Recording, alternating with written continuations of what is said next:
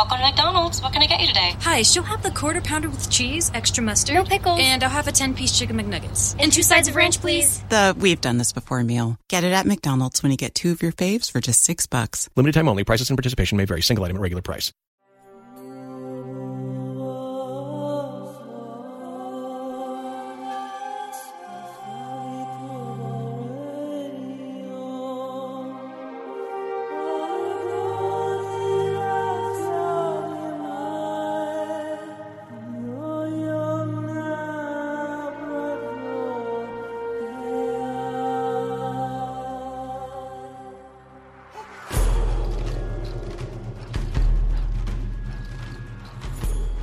Hey everybody, we're back with another commission podcast, back on the commission grind.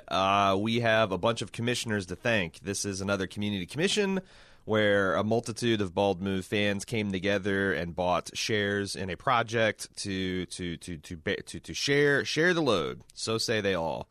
The commissioners are Jay Nothing has corners for some reason. Russo, but should I think I already spoiled what it's going to be. It's Battlestar Galactica. Oh yeah, I mean the title. We write titles on these podcasts. We do, so yeah, we do. You clicked on it's it, you know what it box. is. No. Has corners on, what is his name? Jay Nothing has corners for some reason. Russo. I don't know if that's a Bald Move joke. I don't know if that's no, a it's a Wire Battlestar reference. thing. So in Battlestar, the corners, for lack of a better term, are chopped off of all the documents. Oh. So they're in this weird hexagonal, extended hexagonal kind of thing. It's future. But I take issue with no corners because I just think they doubled the number of corners. They're just weaker corners. You have less of an angle, but you have more corners. That paper is made out of unstable protomatter, and if it had just 4 corners, the whole thing would blow. Jeff, Anubis21, Cleveland Punk, Manoj, Matt from Boston, Devin from Maine, Ben from Ironwood, ISD. These are now I'm starting to try to divine people from usernames. LSD5U or maybe ISD5U. Okay. Depending on how trippy you want to be. Sam N, Leap Lizard, L Stinger, Shinson 90, Jeffrey W, Inquiry, Shane, the Bowman, and Nick Honesty. Now, these people all took a pretty big risk. Or maybe it was the last thing left in the store during the Save Bald Move campaign, and they're just chipping us in money. But I did put a warning that, I really don't... I noped out of this at the end of season 1. And I sat down to watch it in the winter of 2009. So I think the show is already complete. Yeah, it was. And I started watching it, and because you spoke so highly of it. And in fact, I think we watched a lot of the episodes together. But I think maybe Caprica had already been canceled by then, too. Could be. But I started having problems with the show, and it just big problems, which then started leading to a bunch of nitpicking, which, that's my greater theory of suspension of disbelief. Once that threshold has been crossed where you no longer, suddenly things that otherwise you would be oh, you're a fucking nitpicker, become, the biggest issues in the world. But I do want to say that the show is well made. It does a lot of things right. There's a reason that lots and lots of people like it, and it filled a probably important hole in the science fiction gap at the time. Because I'm trying to think back in 2009 what was going on in the science fiction fandom. Star Wars was in a bit of lull, right? There was no, maybe, I don't know when J.J. Abrams' first Star Trek came out. But, there wasn't certainly a lot of good stuff on television. So... I think it's obvious why people like this. It's obvious why a lot of people like this show. Is what I'm trying to say. I'm trying to make nice, everybody. Yeah, 2009 is when this first Star Trek came out, so I feel like this filled a lot of science fiction shaped holes in people's hearts. And you really like the series. Yeah, no, I'm a big fan. And you've seen the whole thing. I think it's especially at that time, I feel like it's an important show, not just for sci-fi, but for human beings. Because I don't know if you remember this, but George Bush was president at the time, and we were dealing with the war on terror and all that encompasses. Well, in 2009, when I started watching, we'd begun the nightmare era of Barack Obama. Okay, yeah. This was in 2004, though. So Right. it was quite a while before that when I was watching it. Right. And I think it had a lot to it. It's interesting because in my mind, okay, so this is Ronald D. Moore show, right? Who was a producer or writer on Star Trek? Oh, yeah, like Next Generation? controversial figure in Trek fandom because he's Right. one of the ones that And kind of put the DS9, stake right? through the heart of the Roddenberry hopeful, optimistic exploration era and ushered in the grim, dark Star Trek of Deep Space Nine and Voyager. Yeah. And you can very much see, I would compare this to Star Trek, but it's a more, it's all those things that you just said. It is more, I guess, nuanced and realistic than a Star Trek series would ever be. Right. And I think it's important because it kind of, in my mind, takes a lot of issues and doesn't give you a clear-cut answer on a lot of stuff, but it encourages you to think about it, which I always think is some of the best stuff. It's also aspirational in a different way from Star Trek because It is. like Star Trek is essentially perfect humans, Right. Where in what I noticed in like Battlestar is you don't see any like sexism or racism, but people still swear, they drink, they get angry, they punch each other. Women punch men, men punch women. Yeah, they make mistakes. It's like, but no one is necessarily inherently better than anyone else. So it's like they've got it. It's like it felt more of an evolution of human beings rather than someone just completely taking the pineal glands out of humans, Right. which Star Trek sometimes feels like at times. Which makes a lot of sense for this story, I guess. But it's also it's a world that doesn't kind of, I guess, whitewash the consequences of people's actions. Like it has a very firm memory of what people decide to do, and kind of runs with the consequences of that, and makes people pay the cost for it a lot of times.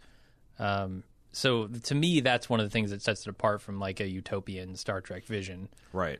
Is that idea that people are going to do bad things, and especially when it comes to like the characters that you're supposed to love and hate. You're not supposed to ever hate anybody on Star Trek. Yeah.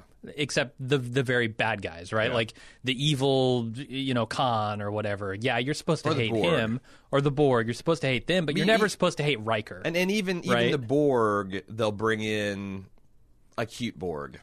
Sure. They'll yeah. bring a lost little puppy Borg or a Yeah. super hot Borg and try to humanize them because that's what Star Trek does. But yeah, you're not supposed to hate Riker. Whereas there are times in this series where I hate every single person, and there are times where I love every single person. Like they're flawed beings. They're trying to do the best they can to survive, and I think not just from a military perspective, but from a societal perspective and personal. Yeah, and I will say that's another thing that I think this show does really well is its characterizations. Yeah. And the relationships between them feel really and ground, and it's one of the strong points of the series. Yeah, far more so than like a Star Trek. Like the writing here, I think, is much better than any of the Star Trek series I've seen. Sure.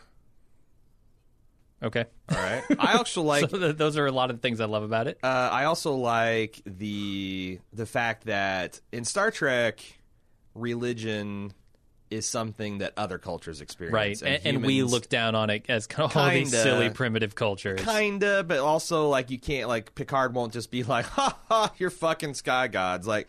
Right, but he's got the Prime Directive holding him back. You should see he's how like he feels unleashed from that. Yeah, when he gets on r/atheism, Right. he just is a fucking asshole. But I like in this world that they still, and that's the thing. Like, we talked about this in the Leftovers podcast a lot. That like I'm not sure that religion is something that humanity will ever outgrow because it seems like religion can adapt and change the times to as long as humans die, they'll always need a way to grapple with that cosmic unfairness, the fact that we are this intelligent matter that can comprehend our own existence and comprehend the end of that existence. And that's, I don't know, it just doesn't feel like that's something that the evolution kind of equipped us to deal with, because by the time we're getting old enough to feel our mortality, we've already we've given and served received evolution's enough purposes. loads and had and given all the children we're going to give, and our genes are done with us at that point. So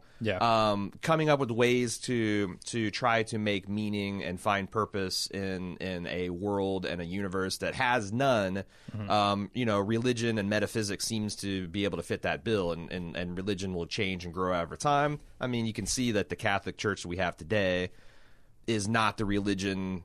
Well, I mean, this is probably super controversial to Catholics, but it's literally not the religion that was what I think that Jesus left on the cross. A Jewish Reformation movement, and the same thing. Like everything you can say about Christianity past Catholics is just more splinters and more change and more evolution, and Baptists today are not the same as Baptists were 100 years ago, et cetera, et cetera. And I like the fact that instead of in Star Trek universe, everyone's essentially a warm and fuzzy agnostic atheist. You've got you've got people that are agnostic and atheists, and you have people that are very much believers, and you've got sometimes problematic intersections of politics and religion. Yeah, and I like that because that's something I feel doesn't get talked about in an honest way a lot. The fact that if you're a sincere person of faith. A lot of times we talk about this and like, well, you shouldn't impose your views on others. But if you're a sincere person of faith, it's going to inform your worldviews in ways that, even if you're not talking about imposing your faith on others, if you feel like there's eternal reward if you act this way, that's going to influence who you are and what you believe. Sure. And I do think there is a little bit when you look at some particular American foreign policy, a lot of that foreign policy is informed by a particular branch or interpretation of Christianity. And I don't see how you can tell people to ignore that. No, I think it's foolish to ignore. Well, you're not saying that they should ignore the fact that politics is influenced by religion. Right? No, what I'm saying is like if I was an evangelical Christian politician, right, how the hell can I put all of my feelings and what I think of as my eternal Creator wants me to do, and how that's going to affect my life and my eternal future and my family's eternal future and perhaps the fate of the world. Mm-hmm. How can I put that aside and just deal with something on a case-by-case issue? So it's like, on the other hand, the show is so good at conveying those two. They're not even two sides; they're just two different kind of perspectives of approaching the same problem. Right. On the other hand, it is also horrific to be someone who doesn't have that same value and belief system, to see someone looking like they're driving a car off a cliff for blind faith. And unfortunately, and I don't want to talk too much about it because I want to stick on the praise mode. The President Rosalind character is that Thelma and Louise character for me, where it seems like she's always trying to hijack the car and drive it off the cliff, to Adama's kind of more rational, trying to keep the car on the road and do what it needs to ensure humanity's survival. Yeah, and actually both of the Adamas, like Lee and Bill. Yeah, Adama, sure. They both at one point or another are kind of the foil for Rosalind. Right. And I kind of like how their relationship with her changes over the course of the show. Of course, I can't speak to that because I stopped watching at the end of season 1. Right. And then I actually watched the first episode or 2 of season 2 on my commission rewatch here. So I've moved the ball another yard or two down the line, and then fumbled and fell on my dick and broke it. Okay. And don't really want to continue, but that's a shame because I think like season 1 is just the setup for stuff that gets so much more interesting. There's so many great big ideas in this series, and the stuff that you're talking about that you like, in large part happens later on, like the politics and the religion coming up against like science and faith and justice and what that means and how you like. I talked earlier about the terrorism thing because there's a segment of this show that deals just entirely with that from the opposite perspective. Like if you are the, I guess, oppressed society here, and you're feeling like it takes our heroes and it puts them in a situation where they resort to tactics that we would view as terrorism, right, in our modern day society. And how do you feel about that? Like, And the thing I really appreciate about it is it kind of weighs the pros and cons and the good and the bad of it. You know, nobody goes into it.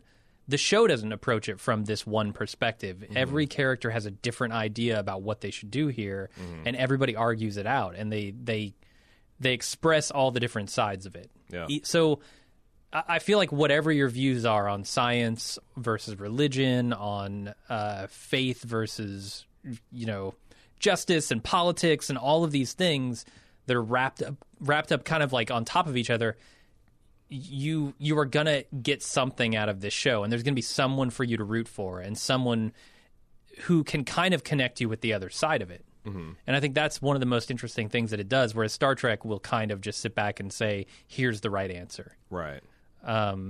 It's messier than that, Mm-hmm. It's and in that way, it feels more real and it feels more grounded, I guess. And it's not quite as aspirational, but I think ultimately it ends up being that because, everyone comes together in the end and can kind of learn to live with each other.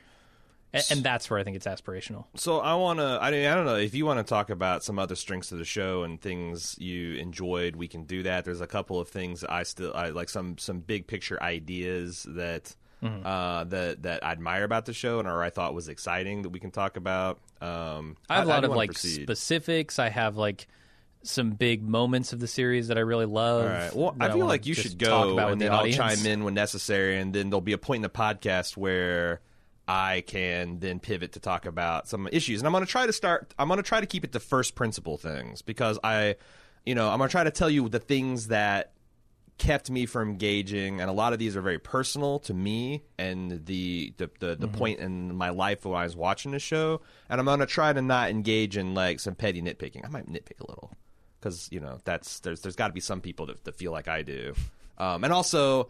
There's some of these episodes that I felt were so close to being truly great that the flaws seem extra silly and magnified.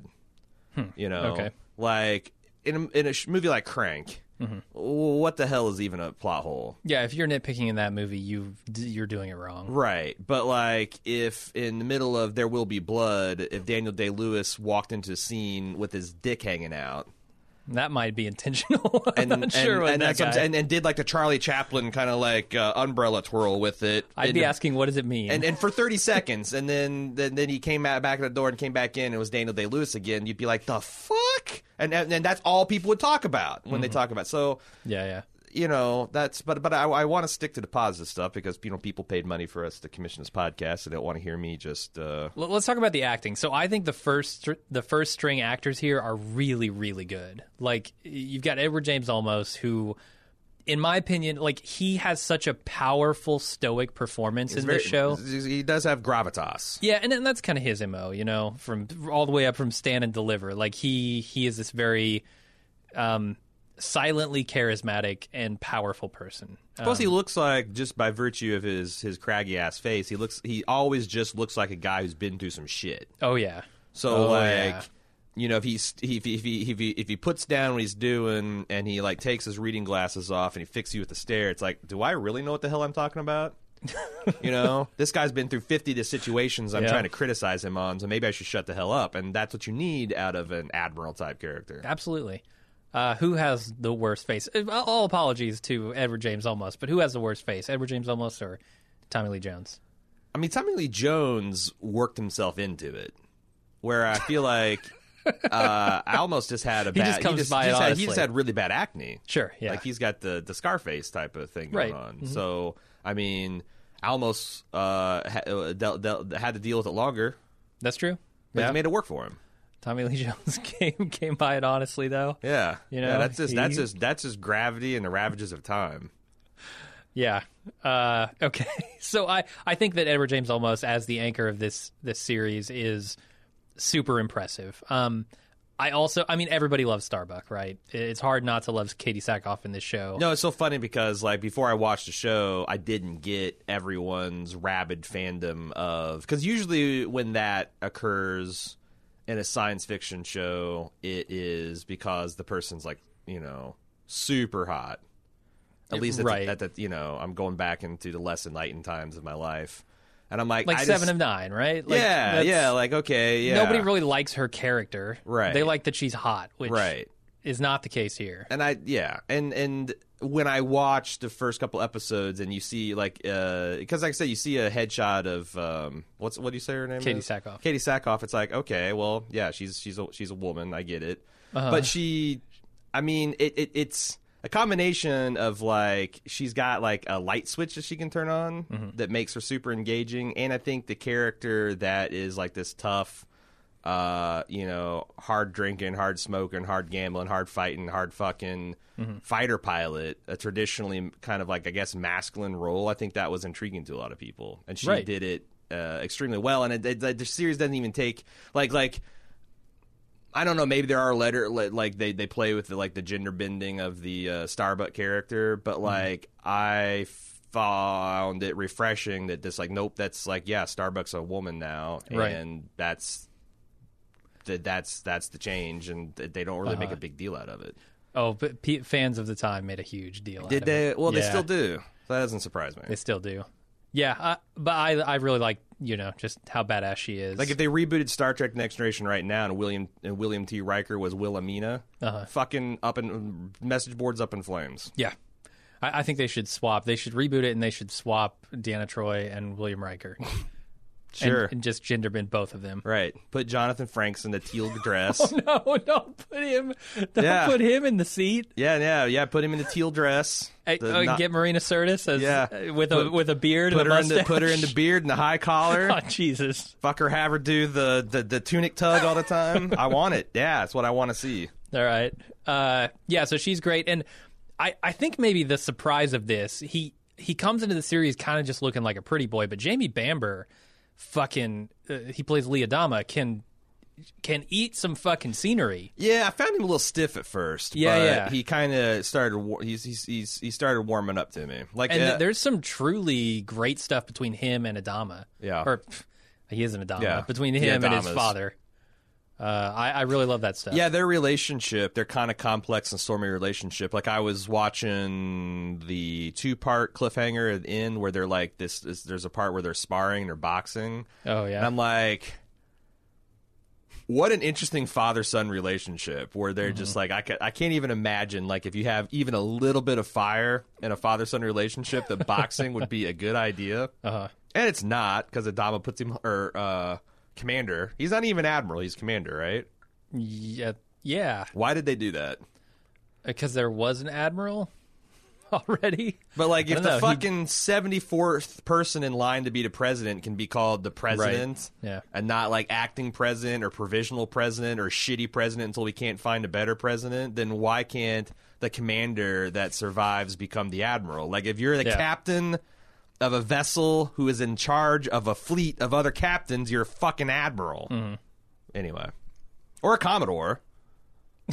At the very least. Yeah. But you're not, commander. There's another admiral who shows up later, but... Oh, really? Yeah. So does he get a promotion? Or is that just Rosalind's way of tweaking him? Is he actually admiral and she just called him the commander to like piss him off? I mean, I think his status would I can't probably think be of admiral anyone at that that referred point. to him as commander other than Rosalind. No, I think everybody does. Like, really? Yeah, Okay. just maybe not in the episodes you watched. Okay. But no, he's pretty much commander all the time. So he's great. I think the guy who plays Tyrell, the engineer or whatever, the crew chief, I guess is what he is. Chief, the guy who plays Tyrell is on and off great. And also on and off, just okay. But yeah, they do a lot of interesting stuff with him later on. He's the Cole Meany of the show. I don't want to get to the negative stuff yet, so I won't quite talk about Rosalind.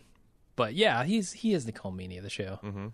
But the Chiefs, Chief man. O'Brien, yeah. The Chiefs, they're just... I mean, they're an archetype for a reason. Right, yeah. They're steady, middle of the road rocks that you can build on. Not maybe known for their Emmy Award-winning acting.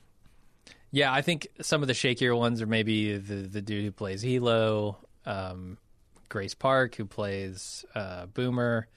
I don't always like their performances. Interesting, because I didn't see anything wrong. I see what you're saying about Helio, and then It like might just Star be Trek, too neutral. Just like Star Trek, there's a steep ass drop off once you get out the main cast. Like anytime there was a dude of the week who is going to go and try to get a med kit and get himself shot up, you're just going to suck. You're just going to be some good-looking guy they pulled out of a lineup, and this is your first. That's what I felt like. Now, also,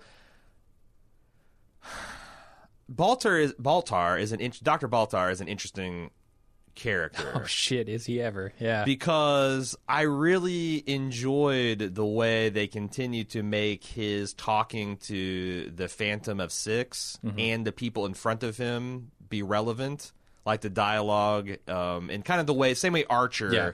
I always marvel that Archer, 7 seasons into it, can do the same damn thing where the line in one scene ends and another character begins with the continuation of that line or the response to that line in a completely different scene, and like they continue to do different transitions. Like that's a level of difficulty that I would think it would be hard to pull off. It's a gimmick that like once you commit to, it's like, oh, it's albatross around your neck, but it continues to be fresh and funny. I thought I just really enjoyed it where he's trying to have these twin conversations, and it gives him a little bit of an off kilter like manic energy, which I think works for his character. But I also really dislike the continual Fantasyland sequences. Those things just seem like they drug on forever. Like when Six would take him into fucking, what was the first planet got killed? Caprica? Yeah. Like Caprica Heaven for a while to do some exposition with him and do some sexy Cylon stuff. Like it's... Right. Man, every single time the lens went soft focusy and gauzy, and it was just those two, I'm like, ah... Yeah, and that's all the faith and religion and like what it means to be human stuff that I'm not quite as interested in. And I guess one of the things that eventually develops is the Cylons too have a religion and interpretations of prophecies that are I guess human prophecies. I mean, I guess they would have to be. What is the thesis of this show?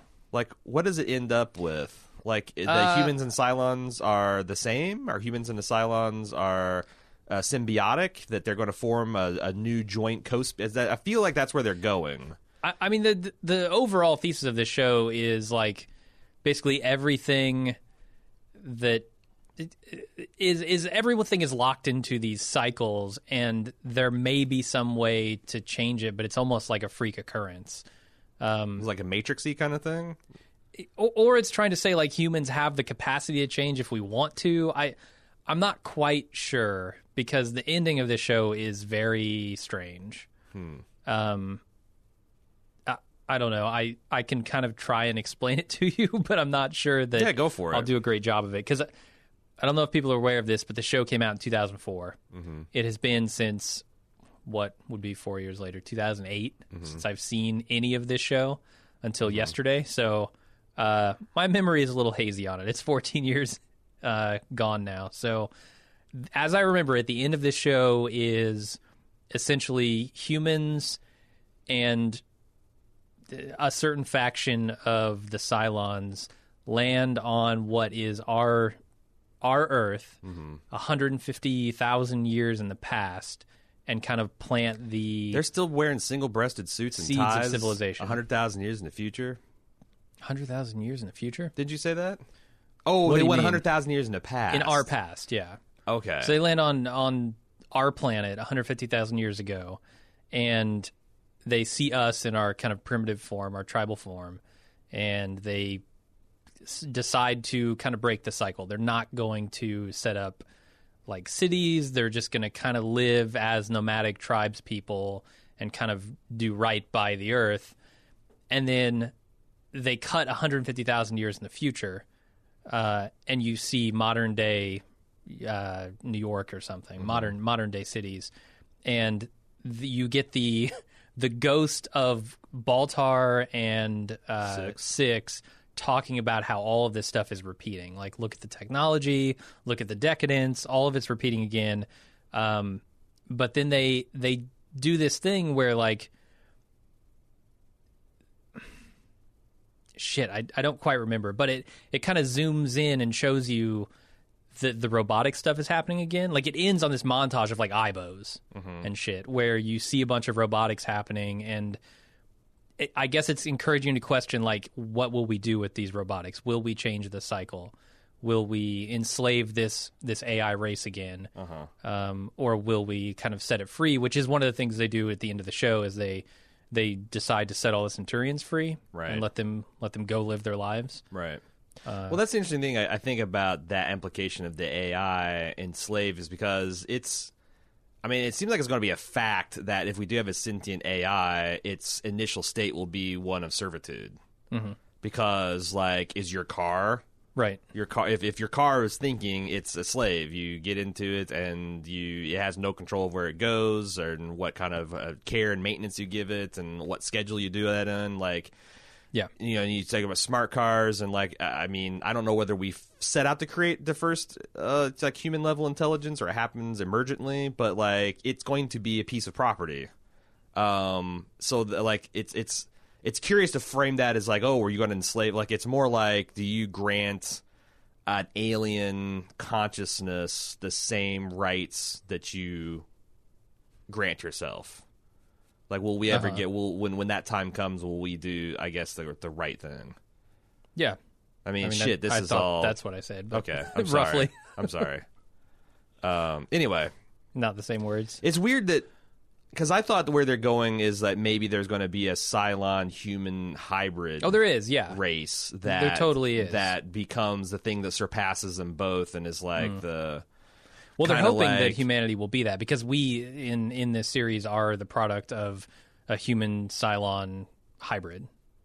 Oh right, yeah, we would. Yeah, because there's a baby. There's Hera. Does that mean I have a Cylon transponder inside me? I don't know. Is the transponder hereditary?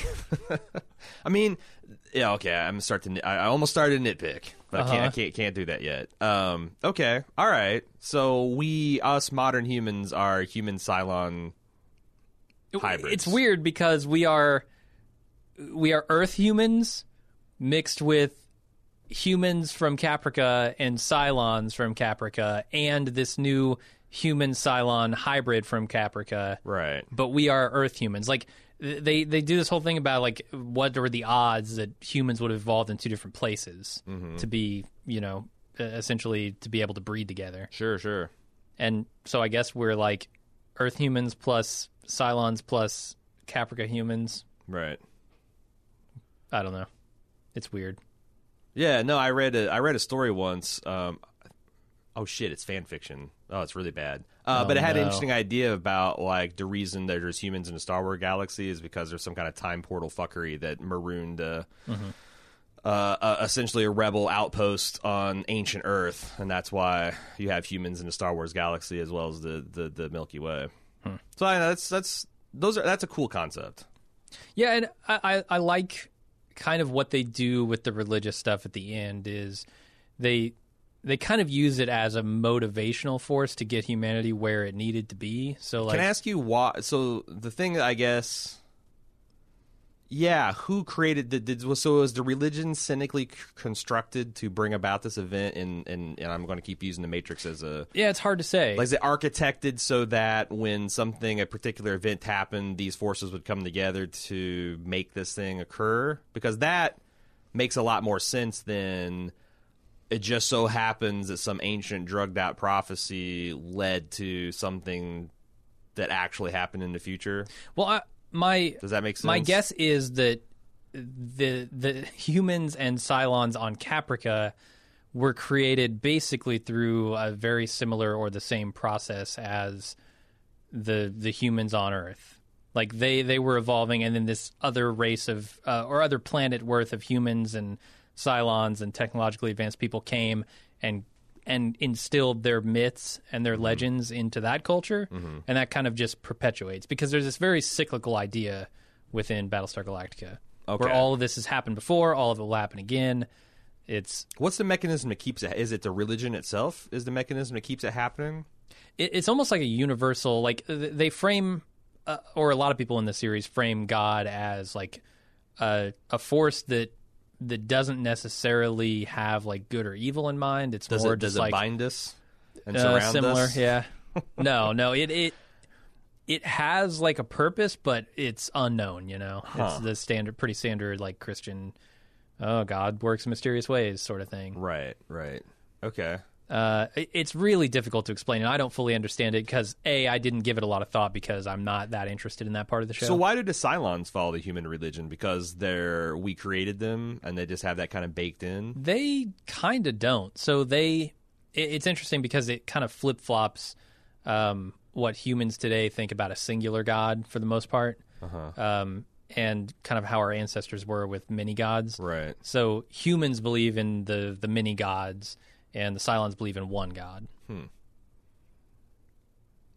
All right. Man, I don't know how to piece this together for you because I don't get it myself. Okay. All right. Because the other thing I guess I was asking is Starbuck a Cylon? Does it turn out she's a Cylon?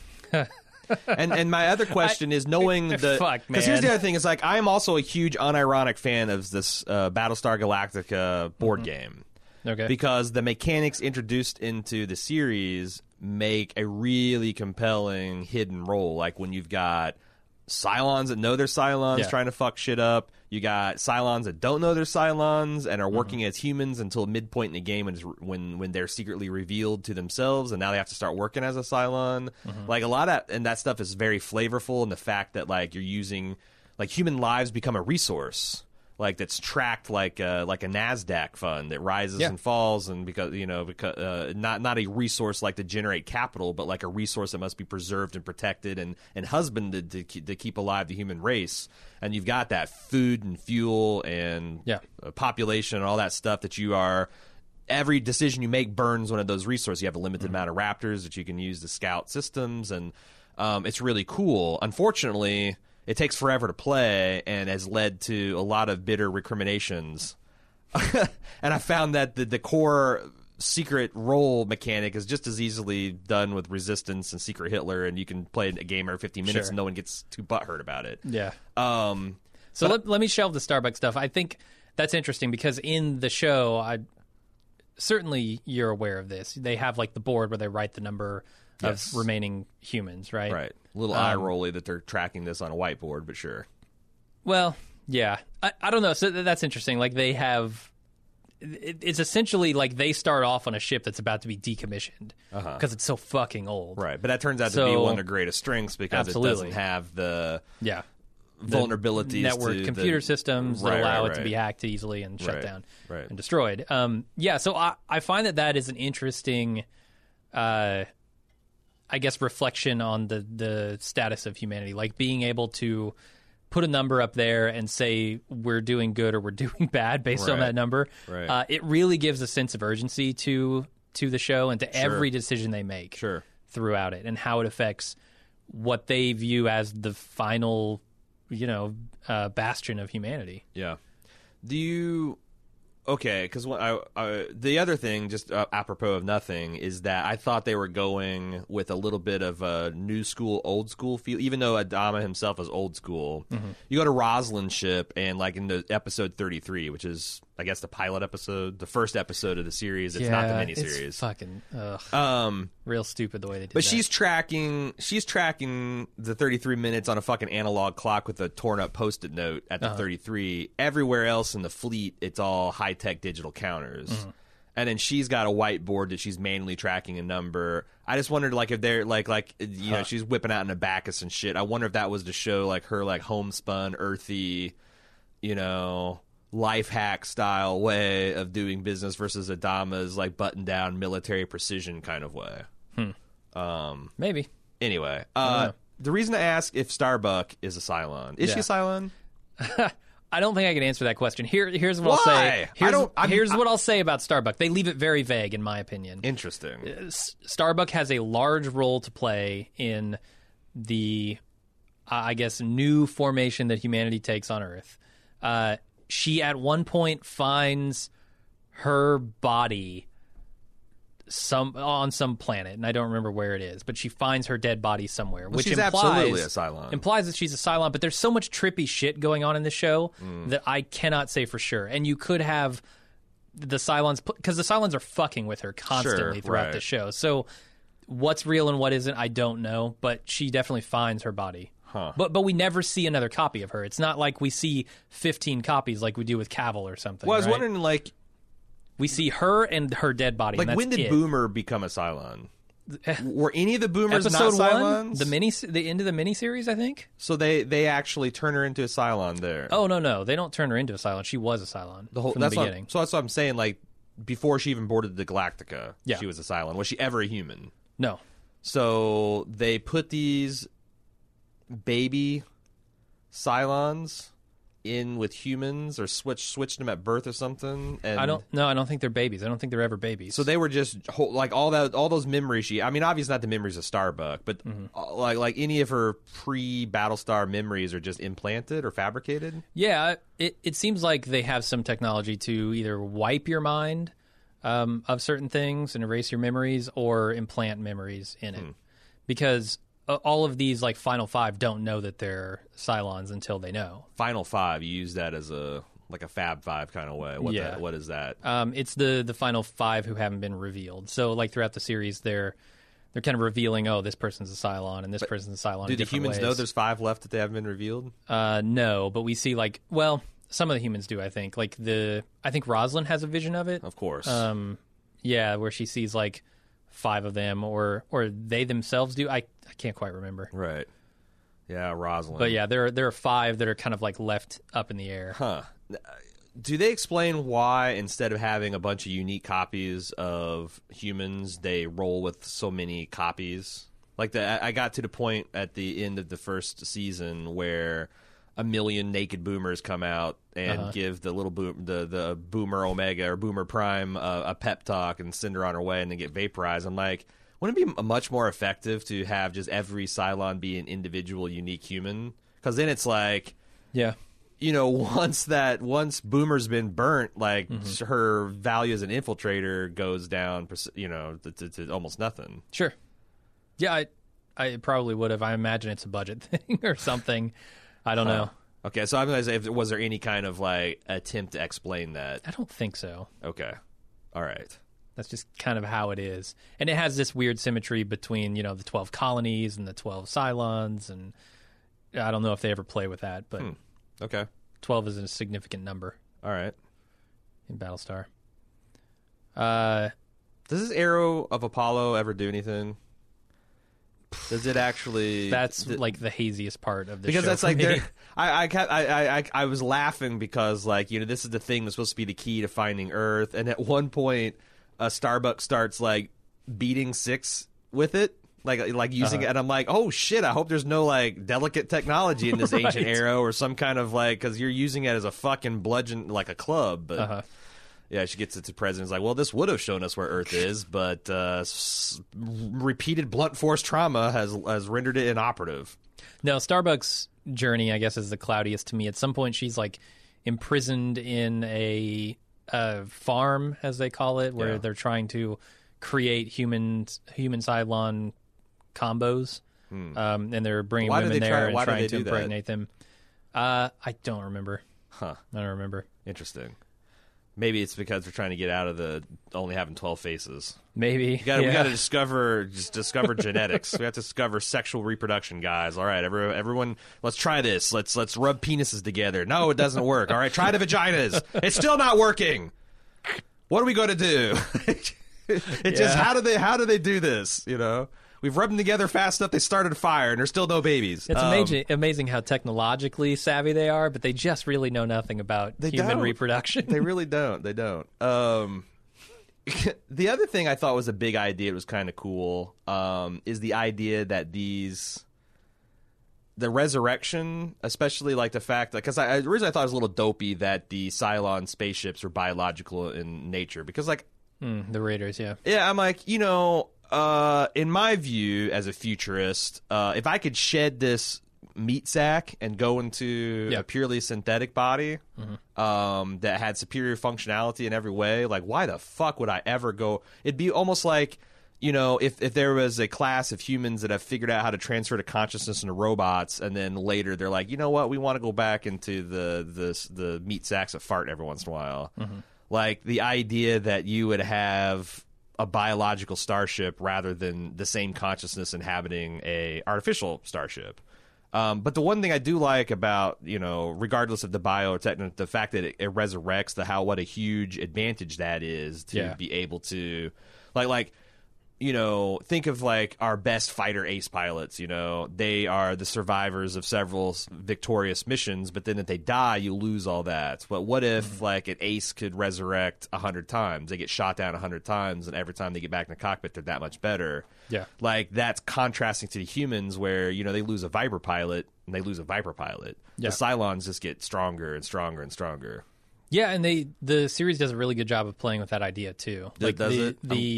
The big problem that becomes a huge problem for the humans, because not only can they not kill these Cylons in any kind of important way, but they also, every time a Cylon infiltrates, it's this ultimate recon mission, right? A Cylon comes in, learns a whole bunch of shit about the humans. Mm-hmm. If they kill it, it just resurrects at the base, and they get all that. They have all that knowledge, right? Yeah. So what they have to do is kind of keep from killing these Cylons while keep them at bay. Also, and it becomes this really interesting push and pull between should we kill this Wait, are you thing, saying that Cylons are not constantly connected to the Cylon? It's only when they die? Yeah. What kind of... Okay. I don't know. All right. This is a sci-fi show. I'm not going to nitpick. The sci-fi show with a lot of technology that's how do they do this? Yep. I don't fucking know. Magic. Gotcha. It's also, a little bit more magic than a Star Trek. Okay. It doesn't come down to Heisenberg compensators. Right. It comes down to... It's fucking magic. For instance, the Gaius-Baltar 6 connection. Mm-hmm. I think there's some hint in there somewhere that Six might have put a chip in his brain, or she makes a joke about it or something. I just assumed Baltar was also a Cylon. He didn't ever do it. And she activated him somehow. Not that I'm aware of, no. Interesting. Okay. Maybe he is. I don't remember it that well. Maybe he turns out to be a Cylon, but... Or you've got a religious sci-fi element. Maybe she just has a soul. Right. And, That's what I'm kind of getting at, the magic part of it. Right. That they don't ever explain. It's much more Star Wars than Star Trek. Yeah. In that way. Mm-hmm. Okay. So I don't know. I mean, if people have answers on this stuff, I'd love to hear them, because Battlestar still remains kind of a large question mark to me. Yeah. In a lot of ways. All right. Well, what else you want to talk about? As far as the really good stuff, just whatever. I mean, this is whatever you think. If you had a fellow Battlestar fan in here and you want to talk to them about the series as a whole. Oh shit! Well, I would talk about very specific things. You have a few things. thousand in the room with you right now.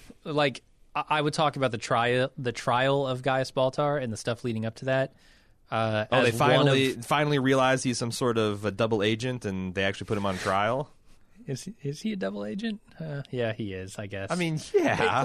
In the full context of the show, it's hard to say. It's really fucking hard to say, because I don't know what's directing this or how it's being directed, but it becomes murkier as the show goes on. So I think the trial of Gaius Baltar is a really interesting thing. So basically what happens here is the human beings find this new planet. I think it's called Kobol. I don't quite remember. But they decide to settle there. Mm-hmm. And they do so, and then a year later or something, the Cylons come back. So they think they've evaded them, but a year later the Cylons come back, and they essentially look at this primitive group of humans who are barely scraping by. Everyone is sick, everyone is hungry and cold, tired, starving, and they come down and they say, all right, Gaius Baltar, here are your options. A, you surrender and we enslave all of humanity, or B, we kill you. And Gaius Baltar decides to surrender. And then, is he the president at this point? Because he's the vice president. He is the president, yeah. When I stopped watching. Okay. Yeah, he's elected president, which is also a really cool Rosalind twist. dies, yeah? Because she's got 6 months to live when I stopped watching. No. Really? Spoiler alert. She does not die. Okay. She does die. Just they wait a very, very long time. Okay. Is that because the whole series takes place in 6 months? Or no. It's a Walter White kind of thing? Yes. Okay. But Walter White kind of thing is the whole series takes place in a finite period of a time. That's true. Yeah, they do give him a decent timeline. But yeah, Rosalind overcomes the odds. Okay. Beats her cancer temporarily, and it comes back and kills her eventually. Gotcha. Where was I? Oh yeah, Gaius Baltar surrenders to the Cylons. So they enslave humanity, and a whole bunch of bad shit happens to them. They're worked like horses. Ty goes off on some crazy terrorist thing. Why the fuck would a robot race enslave humans? This is a really good question. I don't know if they're like experimenting with the idea of Or enslavement, or like is it reverse more like, enslavement. oh, how's this feel? Like, stop it. Exactly. Like Yeah. the centurions just take turns grabbing the human's hands and like, stop hitting yourself. Stop hitting you. Like, you No, know. it might just be payback. I don't fucking remember. But Yeah. So Gaius makes that decision for humanity, and bad things happen to them. And then when they're eventually rescued by Adama, Because that's the other thing. Like, the Cylons have way more numbers too. tons more, yeah. Okay. And they're essentially immortal. So it does seem what are like you gonna do? enslaving humanity is more of like a dick move Yeah. than it is a resource grab Right. or some kind of economic stimulus for the Cylons. That's all I can remember is that it's just kind of fuck you. It's just material for the Cylons hit new show, so you've enslaved the civilization. right. Entertainment gets weird when you're in AI. It does. But yeah, so Gaius, when Adama comes back and saves them, Gaius is put on trial for essentially selling out the human race. Okay. And I have never. So what they're doing here is they're showing all sides of it, and I get that. But I have always had this visceral feeling of injustice when I go into this, looking at what Gaius has done. And I think Gaius is a shitbag. Gaius is the biggest dickhole of the human race. Me too. He's a pompous, self-righteous, Shallow self-important dickbag. Yeah. Hate everything about him for most of the series, but I don't think he was wrong in making the choice he made. And the show eventually, ultimately comes down on my side, and I'm glad it does. Death versus enslaved. You always That's not a choice. That is not a choice. No, it's not. You always choose the one that preserves hope. Right, but the thing I love about the show is they don't just paint that in black and white. Mm-hmm. And I have always, I get this visceral feeling of anger when people start pointing the finger at Gaius and say, you're an evil person because of this action. But it's such a cool way to kind of show how everybody is going to react differently to this. And not everybody is going to be level-headed. There's going to be sure. emotion involved, anger. Right. My family went through all this shit because of the Cylons. You're the easiest person to pin this on. Yeah. I'm going to do it because I feel bad about everything that happened. Yeah. And I want to try to get back to some normalcy. I want closure, and this is how I'm going to get it. Yeah. And I don't know. Maybe I death thought it is was super maybe interesting. death is preferable to. So I guess I always think of entering into slavery as like a temporary condition that you wait until the time is right, and then you recover. Well, it turns out to be just that in the show. You recover so. from it, but I guess if you're talking about an unbeatable, super powerful AI, the idea that you would be able to, it's almost like monkeys going into the zoo. All right, we'll go in this cage, but God damn it, as soon as we got our enough stones, bananas, and poo, our time will come. It's like, no, it never will. You're gonna live and die in the zoo, and you're never going to get out. That's maybe death is preferable. I don't know. Maybe, but they do get out in the show, so the monkeys there you escape go. the zoo. There you go. They finally got enough rocks, poo, and bananas. But that trial of Gaius is one of the high points for me in the series. I think the election of Gaius is also a lot of this stuff centers around Gaius because I hate him so much. It really made me feel angry and emotional and all the things that the show is trying to get me to feel. Did it ever feel that some of these trappings of democracy felt very strained? There's one point in this desperate scenario, or not just a desperate scenario, but just there's this one point that made me laugh out loud. I forgot about. I was watching the two-parter season close, and Adama's like, "You just fucking took this military option that I was going to use to nuke this base star and get my people back, and you've sent it to get some goddamn holy artifact." And he goes to depose her. And she goes, and he's making these. He's not even really threatened. He's like, "Oh, I'm going to take over. This is a military coup." And she's like, "Oh, the press is here in the room with me." And Adama's like, "My God, the press! Hang up the phone." I'm like, "There's 47 fucking thousand people that are on ships and you have the monopoly of force, and you're afraid of what the fucking last fleet of mankind times is going to say about it? Who gives a shit?"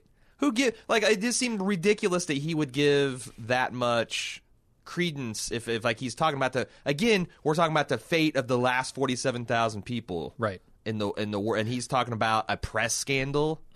I thought that was preposterous, but I know why it's happening, because obviously Ronald Moore is wanting to make a lot of allusions to present-day politics and stuff like that, and you have to have all these different organs of state, and you have to have elections, and you have to have that. But I felt like it kept striking me as silly in this particular situation that it's almost like, imagine the Titanic goes down, and there's 2 lifeboats left. One, the captain's on one, and fucking the unsinkable Molly Brown's on the other. Somehow she becomes a president, and when the captain says, "Hey, I no, this is bullshit. You can't be president. This is stupid," she goes, "Well, there's a reporter on board, and he'll tell the other lifeboat what you're doing." Right. Like, it seems farcical.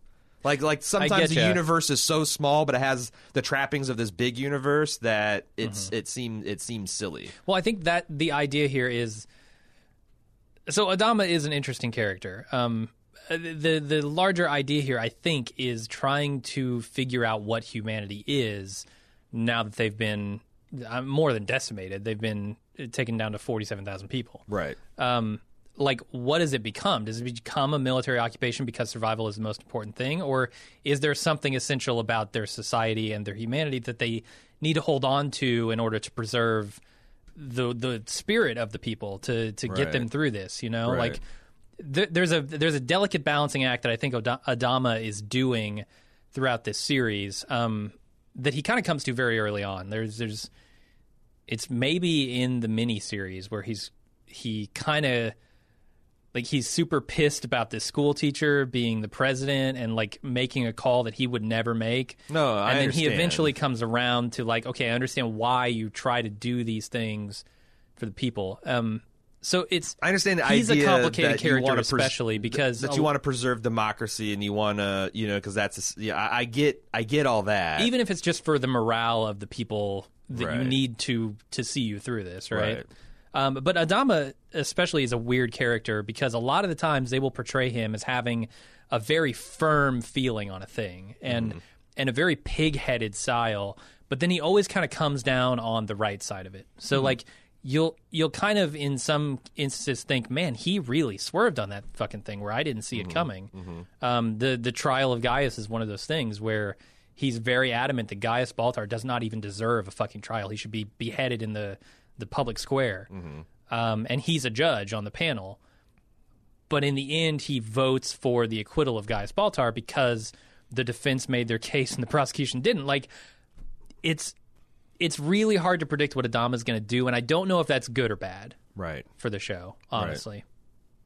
Well, I mean, yeah, I mean that's also a worthy thing to explore, is that when you're dealing with an existential crisis, do you abandon all of your ideals? Do you, like, when is it acceptable to, like, engage, as you said earlier in the podcast, acts of terrorism? Right. When can you stop using quote unquote legitimate methods of war and start attacking civilian populations and applying pressure that way? And is that effective? And even if that's the other thing, is like you abandon your principles and it still doesn't work, then what?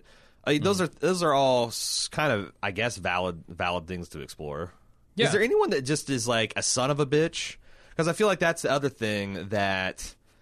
Because Ty's the closest thing. Rosalind seemed like she was maddeningly one note on the other side, and Adama, as you said, even in the miniseries, was kind of like, originally I thought it was going to be, this is going to be an interesting struggle between civilian government and or military leadership and civilian oversight and ultimate command authority that they have. But then you're right, like Adama kind of straddles that middle ground where he's like a Cincinnatus type, where he'll assume complete military, and he has complete military control, but it's like, oh, okay, I'll let the civvies have a say. Like who is a son of a bitch? Maybe it is Ty, because I think Ty is the closest. He takes over earlier in season 2, and like clearly it looks like they're going to explore a little bit of his more rough spun sense of leadership and yeah. I mean, Gaius is the biggest son of a bitch. But he's not the son of a bitch in the way I'm like, who's the guy being like, why the fuck? Like, we have all the guns, we have all the bombers, we have all the resources, and no one can stop us. So if we think we're right and this is what's saving humanity, then why the fuck don't we do it? Yeah, I think that's Ty. Okay. Pretty much. All right. He gets his eye shot out, so apparently That's the thing. First thing Hulu showed me was a picture of his eye shot, or a picture of him wearing a patch. So things don't go entirely his way. It's not shot out, but is it? He loses an eye, certainly. Is it cancer? The goddamn cancer? It's the cancer of the eye. Yeah, well, I mean, as much time as they spend cavity cancer. in radiation areas and shooting up anti-radiation drugs, like I imagine that the rate of getting cancer hit by nukes. Yeah, I imagine the rate of cancer is like 99.7%. Yeah. You know, they're going to have three-eyed babies and tentacles and all kinds of shit. It's going to look like the underworld of Futurama before too long. Yeah, I say, like, oh, Adama is this level-headed, and I understand Rosalind for the most part, but, like, there's some stuff early on where I feel like they haven't quite established their characters as strongly as they need to, where characters just make really stupid decisions. Like, Rosalind's decision not to jump away from the civilian fleet, I think it's maybe the end of the miniseries, or the end of the first part of the miniseries, where Adama thinks that Lee is dead because the ship goes off the radar. Right. Her decision not to jump away is a completely stupid one. Right. Well, for absolutely no reason. Her flip-flopping on the Olympic carrier situation was about to make my blood boil. Yeah. Like, she fucking gave Adama the ultimate decision to make that, said it's the right call, and then when it's time to do it, she started dragging her feet like, I don't know. I mean, the thing that drove me especially nuts is if you want to tell that, then maybe give us any kind of indication that Adama might be wrong. Mm-hmm. But when they have Starbuck and Grande Latte Cappuccino do their slow flyby of the Olympic carrier, and it's completely empty. And it's not responding to any communications. It's barreling towards the fleet with nukes armed, and the president's still in her quarters. I don't know. It's 1,300 people. Like, get the fuck out of here. Yeah, I don't quite understand that, and that comes back later. And Adama should have said, trial. "Well, too bad. You already gave me authority. Push the button." You know, like right. It's like that stuff drove me fucking crazy through the first part of this series. With good reason. I don't understand. Like, when you see there's no people on board. It's I mean, that's the thing. Like, people anymore. I thought, because it's a big ship. It's a big metal husk. As I was watching this unfold, it's like, oh, what's going to happen is Starbuck and Apollo are going to fly by, and there's going to be families, and there's going to be little kids waving to them, and they're really going to put the screws to the situation. And in fact, I because I'm like, there's no way it can be this stupid. Mm-hmm. But when they drove by, and there was like, I'm like, oh, this is just this is why I fucking stopped watching the show. And they should have done that, and it should have been clear that these families were hostages. Yes, you know, like they should be screaming and clawing at the windows when they see those Vipers drive by, like save us. Yes. That decision becomes much tougher. I don't understand why they made it. Like, if you the decision to blow up a husk of metal is not a decision. Then the president saying, "Well, wait a second," makes more sense. But it's like, to me, that feels like self-inflicted gunshot wounds. Those are that is Daniel Day-Lewis whipping his dick out for 30 seconds and doing a Charlie Chaplin inexplicably. Yeah, like.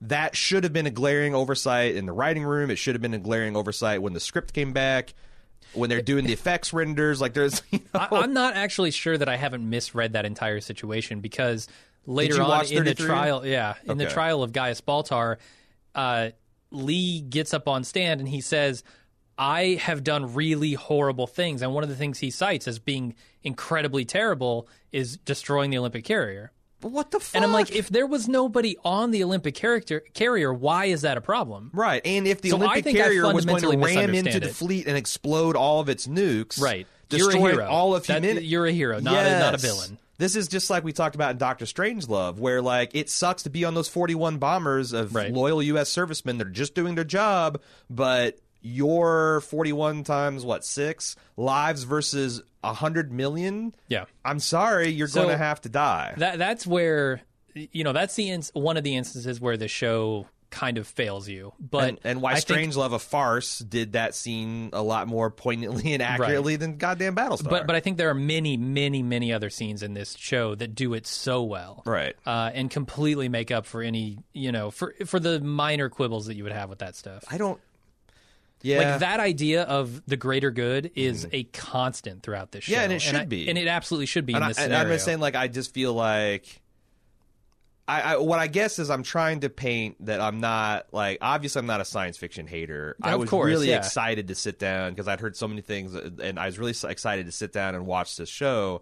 but I kept finding it throwing barrier after barrier to my engagement with the situations, to have characters that the situations called for, like a really complex moral discussion and debate with reasonable objections on both sides, and they continued to refuse to have that, and just what I felt like set up the president to always look like just an objectionist, pig-headed, stubborn, slap Adama on the wrist just to let him know that you're in charge kind of character. Yeah, so here's one gripe I have with this show. By the way, if you're a this. Battlestar fan, it's going to and me talking about my problems is going to piss you off. You can probably, because I think this is the pivot.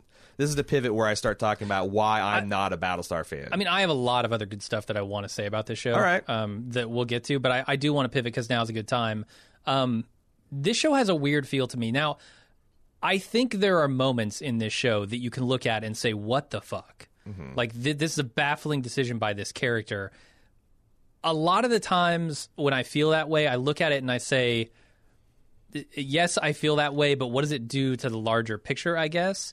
It shows a perspective that maybe hadn't been injected into the conversation yet. And it's unfortunate that it comes from a character who I view entirely differently from the way the show is using them right now. But it's an important point that needed to be made. And this show has a tendency not to linger on things at all. Like, they make the decision, they execute it, they get out. Mm-hmm. And I think when they're going for such like a big scope of conversation and a big scope of viewpoints, doing that and like rapid fire and kind of cutting between all of these people who are making different decisions for different reasons on the same issue, it has a weird feel to it. I can't ever quite wrap my heart around it to say that I love this thing exactly as it is, but it does feel like it has some kind of effect, like positive effect overall in the show. It gives me a feeling that I haven't felt in other shows, which is almost like I want more, but you've kind of already said everything there is that needed to be said about it. So there's no reason to really give me more. Right. It always kind of leaves me wanting a slight bit more out of the show, and that's probably one of the reasons I love it so much, is because I never grow bored of it. Yeah. It continues to move forward, maybe a little bit faster than I'd like it to, but always forward. Right. No, that's like I've always talked about how the best way a show can leave you is like when you walk out of a really good restaurant and you've had a really good meal. You're not overstuffed. Like I am full and this is great and I want more, but I'm just going to get sick. Yeah. What I need to do is go away and get hungry again and come back and something. But like, an infinite buffet with a funnel that shoves it down your mouth is, well, I mean, now you're talking some kind of weird Cylon breeding and feeding program that surely they explore in season 4. The uncomfortable thing, I guess, so I was watching this, and like, when I first watched Battlestar, I don't think I'm a critic now, but I certainly wasn't a fan with a platform and a megaphone to talk about it. I never really did much introspection about why I like or didn't like things. And now that I have to defend these opinions, I spend a lot of time. And as I was making my notes on the first season, I had this uncomfortable realization that I think if I right now sat down, like if Star Trek The Next Generation came out today, I would have run so far away from that show so fast. Because it's just not up to the quality standards? The season 1 of Star Trek is terrible. No, it's bad. And like The Next Generation you're talking. Yeah, Next Generation. Which is one of my all-time favorite shows. Yeah. And grew and matured. And even then, like with its, with its episodic content, I still probably wouldn't have. But a fundamental shift has happened to me since when I was a 12-year-old, 11-year-old that got really into Star Trek The Next Generation. And now I was looking for reasons to like something, especially if it's a science fiction show. Like, oh shit, here's this robot and he just effortlessly lifts this boy out of a creek that's also a fake holographic creek. That's fucking cool. And there's a holograph like prison below it or something. Yeah. And there's this starship just broke into 2 fucking pieces and it's got a battle mode and a civilian transport. That's fucking cool. I want that. And the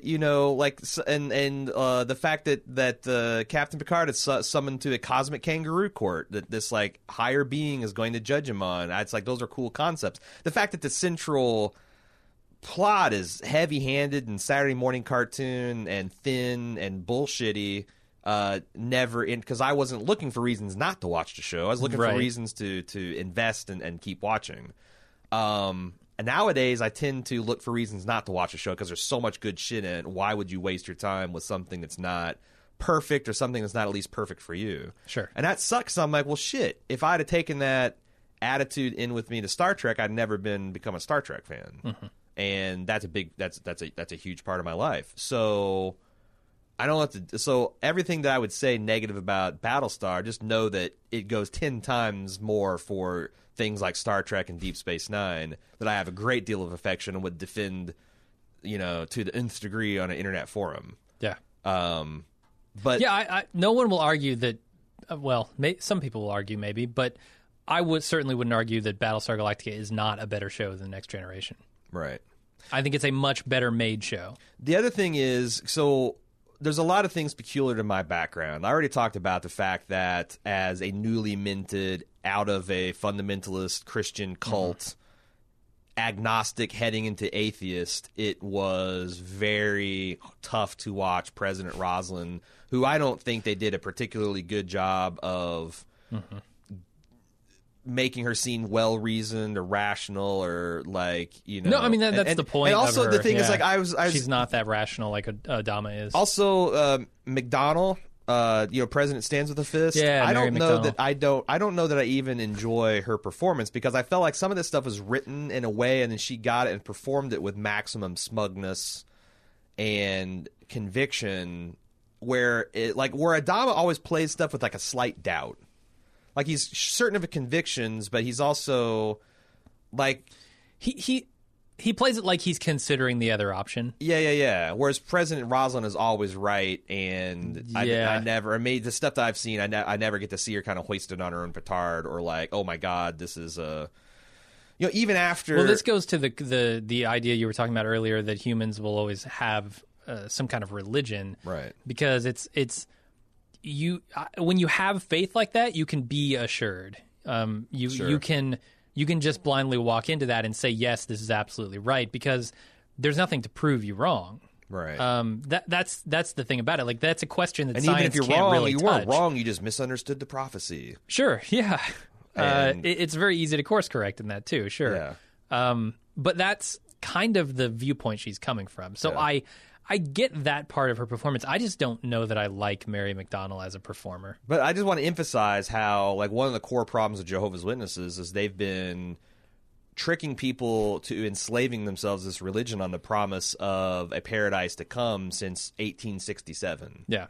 And every fucking time they predict the end of the world, they're always wrong. They did it in the late 1800s because they're an Adventist shoot-off. They did it in 1914.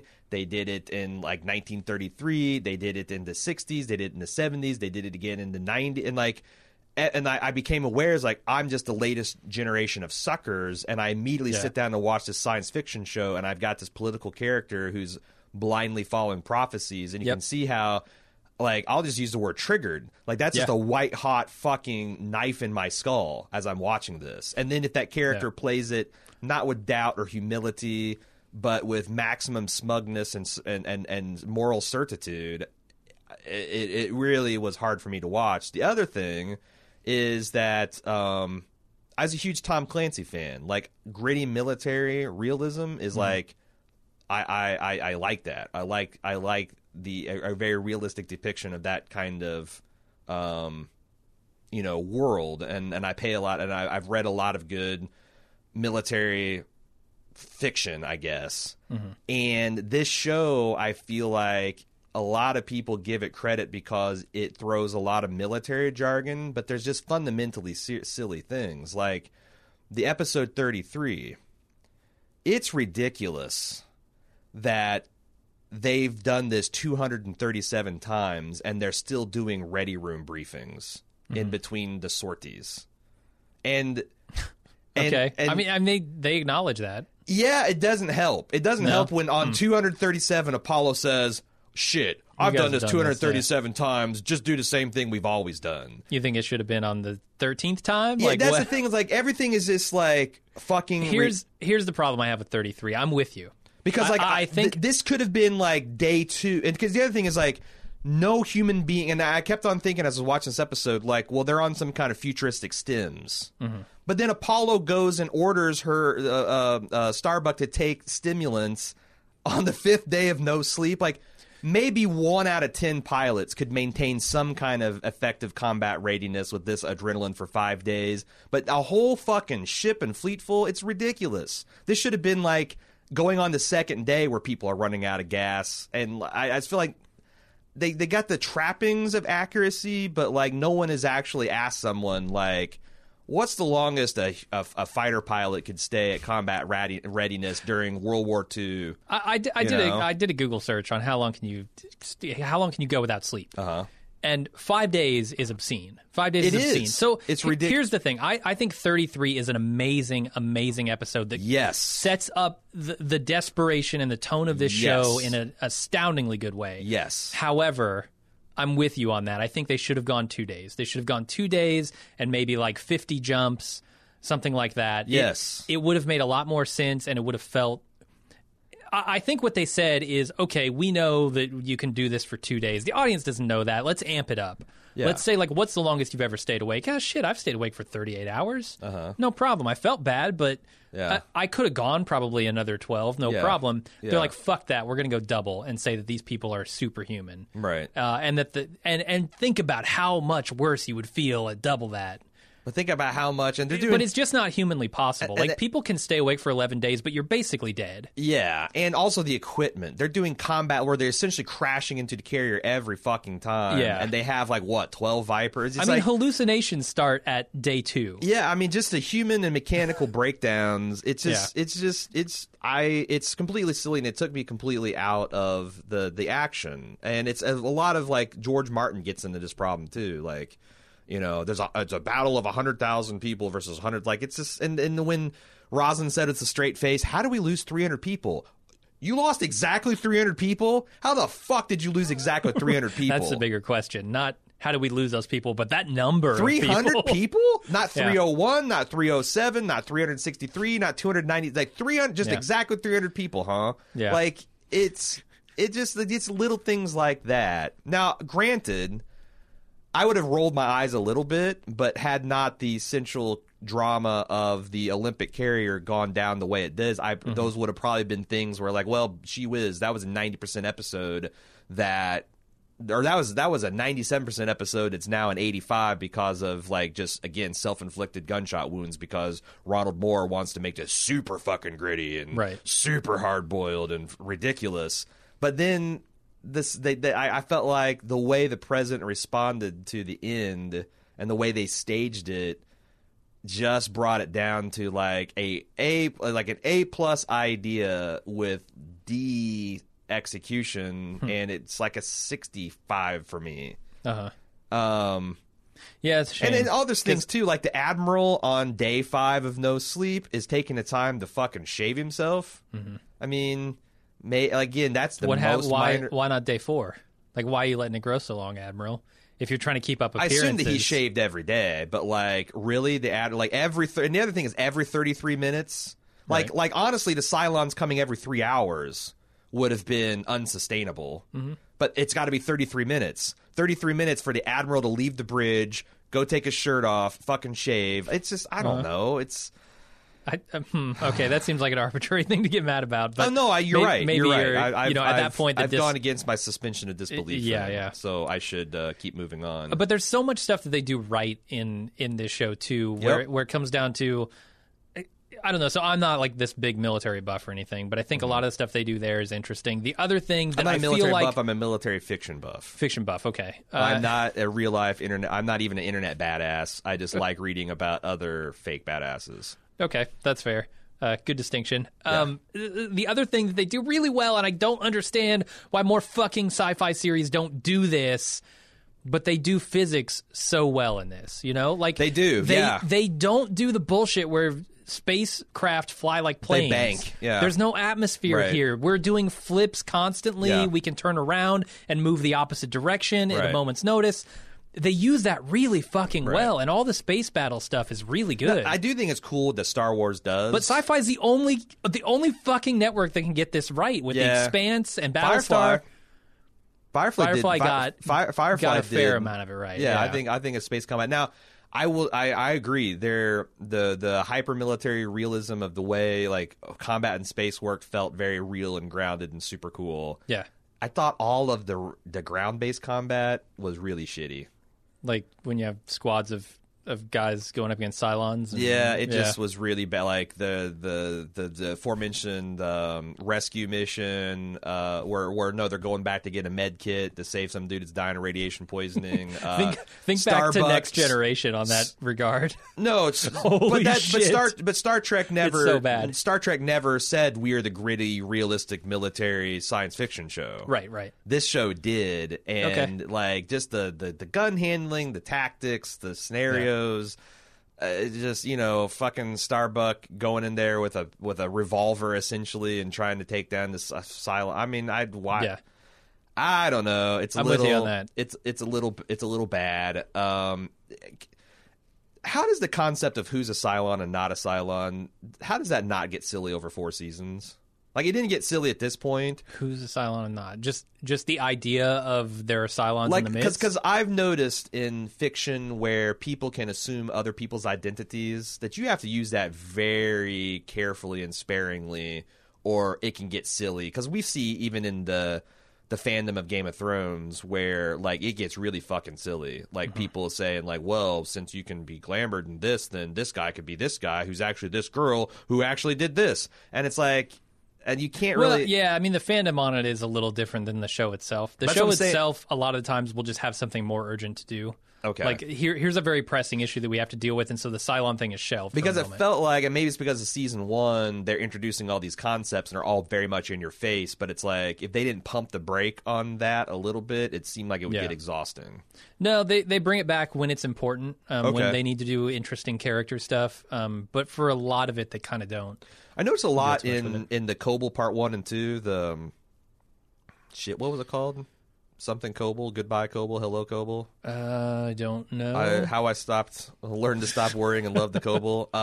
What they happens do the in that stagger episode? Zoom.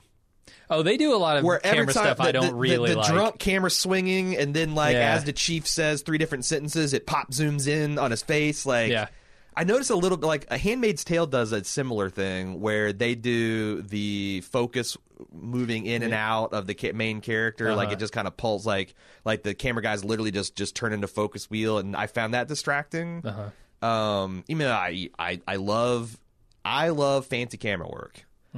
But it seems like I love fancy camera work when they're actually trying to make you feel and think a certain way. Yeah. When it's just like, this is this show's gag. It's just going to be Dutch angles and drunken camera and fucking this weird staggered zoom effect. I found it very, very, very distracting. So the place that I like it, that it felt almost counterintuitive to use it, but it really worked for me, is out in space. Like during the space battles when they got the shaky cam going, and they're kind of trying to follow this frenetic action. I really loved it. If they would have saved it for that, I think that would be cool, because that feels like you're some kind of embedded press reporter that's trying to catch all the action. It feels stupid because you're in this vast openness, right? And if you wanted to, you could zoom out and take in the whole thing from a single fixed angle, but they don't. They get in sort of closer, whatever that means in space, and give you kind of a more personal feel there. But where I don't like it is where they do a lot of, this is just a scene of 2 people talking and the camera is shaking violently. I really found that distracting. Oh, I did too. But it's part of the show's style, I guess. I also, the other thing that, like, here's another thing I hate about President Rosalind. President Rosalind is keeping her cancer secret. Yeah. The fact that a president only has 6 months to live, is highly religious and prone to having prophetic visions is something that maybe the press should know. And in a scene, like we just established this, that she's keeping her cancer secret, but then she drops Adama's secret about him using Earth as a carrot to Starbuck. I'm like, you son of a bitch! Yeah. How? Like, if I was Adama, as soon as Starbucks started, hey, did you know that the president is having crazy visions because of her brain cancer, and she's got 6 months to live, so she's desperate to try to get, like fucking play that card right back at her. Put her on blast. Make sure the that's whole one of the fleet. infuriating things about Ross. Call up the press corps and be like, did you know our president's got 6 months to live? She's dying of cancer, and she's a religious fanatic, and she's seeing visions. quote-unquote tumor transmissions. Like, oh my God, she drives me crazy. Like, even in this episode, in Cobble Part 1, even her chief of staff, Billy, is like, you're fucking crazy, lady. And she's still maximum. She's sitting there, stands with her fist, and like, nope, super not crazy. Billy eventually gets viciously murdered, right?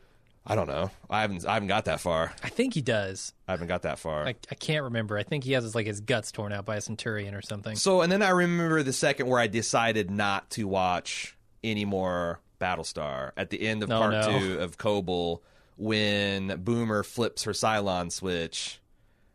This robot who's on and maybe it serves the Cylon's ultimate purpose, but she gut shots Obama. She gut shots Adama twice from close range, and I'm like, this is just to have a fucking bullshit cliffhanger, and he's not dead, because if he's going to die, she would have shot him in the head. Right. So as a robot, as a Cylon, is there an explanation for why she just didn't assassinate Adama? I don't think so. So that's fucking stupid, and that's a dumbass fucking cliffhanger, and I was over this show. And I hope, you might disagree with me, you might say that seasons 2 through 3 make everything worth it, but I hope you understand, as a person in my situation in life, who really hasn't changed much, would have lost the patience and decided this, again, great show, lots of big ideas, lots of thrilling science fiction action. It's just not for me. Yeah, no, I think it's a great show with a few flaws. One of the great things we haven't talked about is the music. It was so different from any of the other, I mean, really anything on TV at the time. It's the first time I heard of Bear McCreary, who came up with this just brilliant drum-based score, this military-feeling score, that then later morphs into this weird Jimi Hendrix-based thing. I don't fucking understand any also, of that. anytime Rosalind starts getting religious, it's a little bit of little auto-tune bagpipey. Okay, I don't quite remember that. Kind of like, I don't know. I can't quite explain the music. It's a little bit between auto-tune bagpipey and generic evil terrorist on 24. You know, like I can't. You know what I'm talking about. Anytime they show a Middle Eastern man walking into a mosque on 24, they play the vaguely menacing Middle Eastern man music. Okay. And it's the combination of that and auto-tuned bagpipes. That's President Rosalind. I'm getting crazy tumor transmissions from my brain music. Okay. But no, I agree. The kind of stuff that's going on during the space battles and during intense military scenes is super cool. The theme of the show is really good. Why does Adama's best friend not know how to pronounce his last name? He pronounced Adama interchangeably in this first episode of the second season, which I found was super funny. Gaius is pronounced Gaius sometimes, and what I get it, like if you just acquainted with the person, sure, but like him to be like, this is Adama's ship, and it will be his ship until the day Adama dies. Like, you just said it one way, dude. It's the same fucking take. What the hell? It must be an inside joke with those guys. Maybe. And he's, even though he's dying in the sick bay, he's still taking the piss. The CG mostly holds up. By the way, we still have a shit ton of feedback, and we're like an hour 30 minutes on this. Yeah, I got a few more things I want to talk about. So the CG, I think, holds up better than it has any right to from being 15 years ago at this point. Yeah, totally. I can't believe that anybody who works on the bridge of Battlestar Galactica could get anything done because of how dark it is. It has like the darkest bridge of any sci-fi series ever. I feel like that's kind of like, it's like a submarine feel to it. Exactly. And I understand that. It's this old, antiquated ship that, they're going for a Navy kind of feel. But yeah. Plus all those, it's crewed exclusively the young people. So they got great vision. Get those young eyes. They're eating, they eat their carrots. Yep. But I don't know. We can probably move on to the feedback. I'm sure there's some good stuff to talk about in there.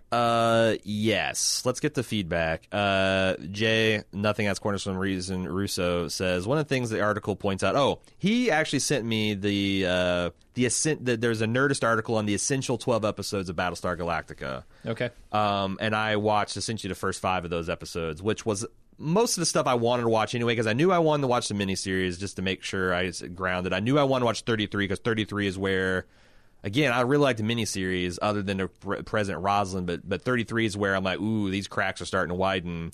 And I was going to just like start on season 2 and watch 2 or 3 more episodes, but then reading through the synopsis of the Kobold Part 1 and 2, I'm like, oh no, this is actually going to help me crystallize. But he sent this Nerdist article, the 12 Essential Episodes, and he says, one of the things this article points out, and I agree with, is the importance of the series finale. It might lack some punch if you haven't seen the whole series, but I'd love to know what you and Jim think of how Ron Moore ended things. I didn't attempt, because I felt like it'd be the height of folly for me to jump to the series finale without understanding anything about the Cylon religion and the resurrection process and all the things that happened. But I thought maybe you could speak to that. Because it seems like you're ambivalent. I mean, I feel like I already have. Like, I've told you basically the plot of it. But you're ambivalent about. You've explained it, but like you yourself, I feel like you're saying you're conflicted about what that means. And are you surprised that Jay says that the series finale is essential, or the series finale makes the show? Yeah, I don't think it. I'll say that I don't think Battlestar Galactica has. Well, it depends on what he means by finale, I guess. Does he mean the final like 3 episodes? Because that's what it was. Okay. It says the series finale. I assume that was just a single episode. But... I mean, if you're talking about like them landing on Earth and reestablishing a civilization accidentally that is potentially going to re-enslave robot AIs, I feel like that is definitely important. Right. Because it's telling you that the cycle is happening all over again, with maybe the added twist of things could go differently. Right. And like, what is our role in making sure things go differently this time? Right.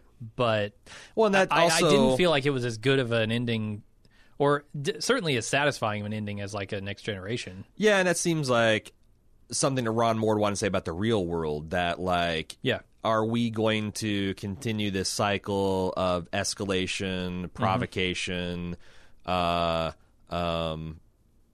destruction, taking over, bitter feelings leading to provocations, like, or is like there's going to be one point where humanity kind of decides enough is enough? And I get it; it takes 2 to tango and everything.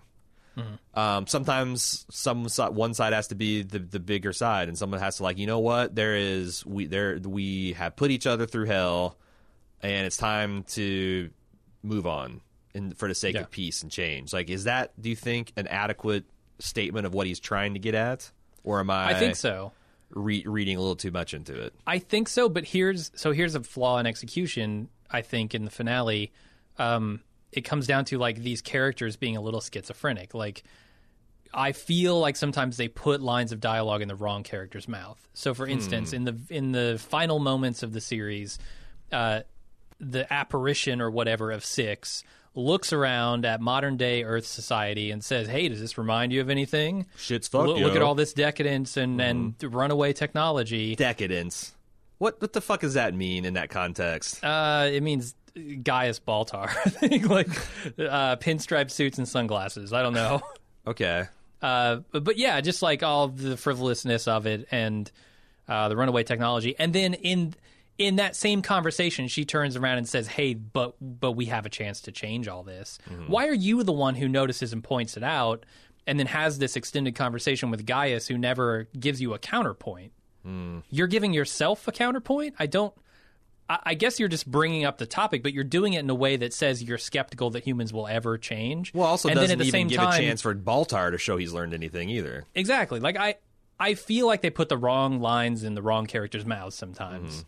Like, you could have an obvious counterpoint there that would make a lot of sense and would be within, like, a singular viewpoint from each of these characters, but you don't do it. And that's where I kind of, like, lose the thread on a lot of this stuff, is when characters just become a jumbled mess. Yeah. And nobody has a solid viewpoint on it, and I can't track it clean. So I don't fucking know, man. Jeff says, I hope you comment on how prescient the series was. As technology becomes more networked, the greater the systemic risks. Okay, sure. I can truck with that. It's because I was reading an article the other day that says, as much as we're talking about, cyber terrorism and cyber warfare, that our system also has a lot of like not even that kind of hacker level risks. Like it was talking about like how much damage you could do at a power substation and an axe. Like making it think that like, man, if we ever have real political unrest in this country, like citywide riots, it could be far more destructive and dangerous than it's ever been before, because we have developed this system of, vast importance of automation, vast importance of electronics, vast importance of energy and power, and yet have done nothing to harden any of the supply lines. It's like having, a military scenario would be like you're fighting a war 1,000 miles away from your home base, and yet you're delivering stuff to the front lines in Constantinople wagons on mud roads, Yeah. Like, because we haven't had to think about that. So yeah, I mean, I think about that a lot, how relatively fragile the civilization that we've built, largely speaking, for Western civilization and some of the all countries are moving towards this, and how fragile and unprotected it is from any kind of determined assault. Yeah, I look at the show and I also see how, I guess, short-sighted it is too, because like the idea that these AIs would not be just constantly linked, that they'd be contained in some kind of weird metal bodies. Right. That Cylons and Centurions would be a thing. I mean, it wouldn't be. It'd just be the Cylon and Centurion consciousness. Right. It'd be more like the Borg. It seems almost laughable in the face of something like the Borg, which was done 25 years ago. Yeah. 30 years ago. Yeah. I don't know. The AI just won't take that form. I do wish they'd use a little bit of technobabble to salve my science fiction mind about some of this stuff, because you're right. Like, I remember also laughing in the miniseries. They established the fact that these Cylon replicants are biologically indistinguishable from humans. And he also have some sort of way to communicate to the home base through subspace. Yeah. Do you have a subspace antenna built in? I mean, I haven't seen like your butthole or your dick. You could have one there. I don't but talk about that. It's not something I'm really comfortable talking about. Like that. So that's, I always think it's funny that like Six is seen as super humanly strong. Yeah. But she's biologically indistinguishable from a human. Except her spine lights up when she gets hot. It's super weird though, right? It's very weird. It'd be like, okay, like chimpanzees are 5 times stronger than humans. There's biological reasons for that. The tendons are attached to different focal points in their arms. Their muscles are denser. Like, you put them on a scanner, it's like no one would be like, this chimpanzee body is indistinguishable from ours. Like, that's ridiculous. The fact that, and at a DNA level, the fact that you have to die to be able to go home and tell everybody what you know is kind of dumb. I don't know. I wish there was a little bit more thought to the main conceits of the show and making them seem plausible and believable. But I think also, had I been a different person when I sat down in 2009 and watched this, and had they'd been a little bit more fair to the characterization of Rosalind, I wouldn't be saying this. There's the suspension of disbelief has no longer worked, and I'm nitpicking. Yeah. Anubis21 says, I'd like to hear you guys talk about the heavy emphasis on the religion, especially with the Cylons. I think we've talked about that. Do you think it works or just makes them more confusing? You probably won't get to it also, but the first 3 or 4 episodes of Season 3 are great with the occupation of New Caprica by the Cylons and the human resistance. That's what you were talking about, the trial of Baltar, right? Yes, the instigator for that, sure. Cleveland Punk says, what do you guys think about the effect of today's internet fandom would have had on the show if it were currently airing? There was internet fandom back then, and it was a shit show. I mean, people ask me that about X-Files, and I was on the internet when X-Files was on, and it was Usenet. Everything was going down in Usenet. Now, it's a much smaller segment of a much nerdier community, whereas now you've got lots of different peoples of all types of inclinations and passions and experiences adding to the conversation. But as long as I can remember, there's always been this kind of fan commentary. Like, I have to go back to like my pre-adolescent to find like, boy, I wish there was someone to talk Star Trek Next Generation with. I wish there was someone to talk Earth 2 with. I wish there was someone to talk Earth Final Conflict.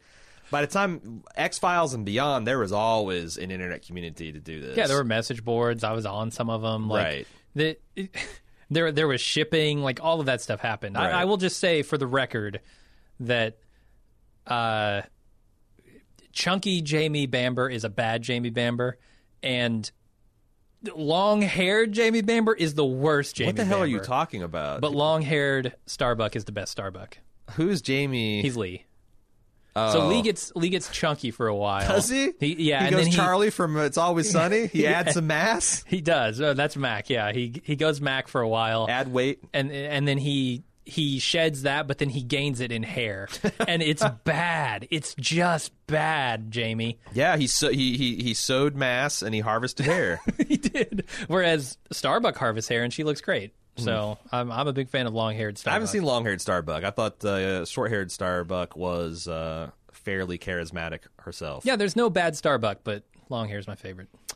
Let's see. Also, he says he observes it's. Oh wait. He goes, would the Reddits of the world have sniffed out the clues as to who the Cylons were? Almost certainly. And in fact, there's got to be, television without pity forums and stuff, dude. where there's got to be forums where people have historically called that shit. So I rewatched the All Along the Watchtower episode, which it telegraphs. Well, there's where it. Jimi Hendrix comes from. Yeah. No, exactly. Yeah. Oh, okay. It's this fucking weird melding of Jimi Hendrix and Battlestar Galactica at the end, and Bear I don't Creary get it. does that because remember the final season that we just watched of The Walking Dead, where Ezekiel leads the resistance, and he's like, you know what, this guy's a fake king. I'm gonna throw some Renaissance fair music in there. Yeah. I think that's what Bear does. He's like, what's the most obvious thematic element? I'm gonna grab it and go with it.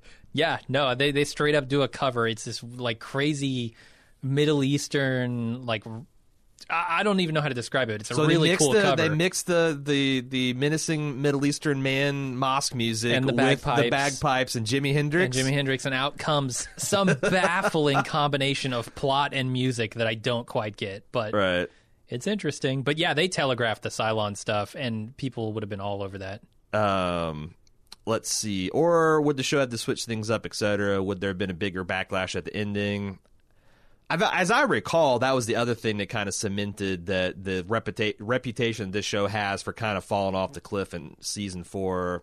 Because is that a controversial opinion to state that like the 4th season and the ending is weaker than what people were expecting from the first 3 seasons? I don't know. Is that I'm trying to think. Is that a minority opinion, an extreme minority opinion, or like a moderate position? I don't really remember like what the vibe was around it. Because I know that I was left a little consternated by it. I was a little confused, but ultimately I think satisfied. Yeah. It's funny I don't know the history on the show with you, or I didn't know the history on the show with you two. I would have guessed the opposite, that you had watched the whole thing and Jim had bailed. Oh no, I saw the whole thing. I was watching as it was airing. Maybe you like science fiction a little bit more than me, and I like fantasy a whole lot more than you. Oh, that last half is definitely true. But I like science fiction a lot. You do, yeah. Yeah. Manoj said, I bias very heavily towards Jim's POV here, and so would most of the commissioners, I imagine. Yeah. The other thing I'd like to ask is to please try to understand why this show has a crazy cult following quite a bit of the time after it stopped airing. The timing of the show, context of war, the issues it addressed, maybe too many, parenthetically. The incredibly stellar cast, the writing, not sure if some of the weak moments in seasons 3 or 4 really detract from the greatness of the show overall. So here again, even a pretty big fan is saying that there are weak moments in seasons 3 and 4. Oh yeah, I wouldn't deny that. And I agree, like the writing especially, I don't know about the plotting, but the writing and dialogue and the character moments really shine. And like you get a science fiction show that has a great cast, that has great characters and dialogue, and then you wrap it into mystery box within mystery box. That seems to be the key to have rabid fans. Yeah. So the challenge of that is paying it off to where it receives almost universal critical praise. That's much harder to get. Yeah, and I haven't really talked much about like how good the characters are, but that was one of the biggest hooks for me, was just the relationships between the characters. I like the made up slurs too and swears. Yeah, and I wanted to make it more of a thing, but then just before I did, I was going to go off about like what a brilliant conceit that is, to get people dropping motherfuckers on a basic cable show. But then I looked up, and Firefly had come out 2 years previously. Yeah. And Firefly, I think, does that Chinese. even more classy. Yeah. Because frack is essentially just a one-to-one thing for fuck, whereas like you can tell exactly how much swearing the Fireflies guys are doing by how long the Chinese flows. Right. Or how many times they say Goram. Yeah. So I feel like they get a half star taken away because they essentially just took a concept that really worked on Firefly. Matt from Boston wanted us to put 33 on the required reading list or watching list, which already we're going to watch it there, Matt, but we think alike. Strong first episode and really rope into the series after equally strong miniseries. I did a quick rewatch of all three so that I can make better comments. The special effects and thought that went into the set design, space combat maneuvers, and world building were really on display. With any blatantly expository dialogue, the conflicts and struggles of the series are efficiently laid out with action galore. I thought it really stood up after 13 years. I totally agree with all of that.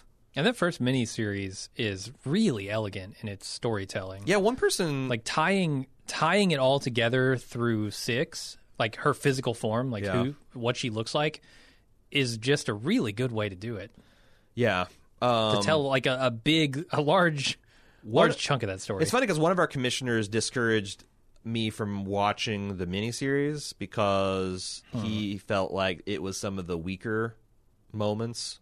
Well, and I totally disagree. Really? I totally disagree. Like I said, too. my sole problem with the miniseries was I felt Rosalind was a little thrower waiter, and maybe she needs to be.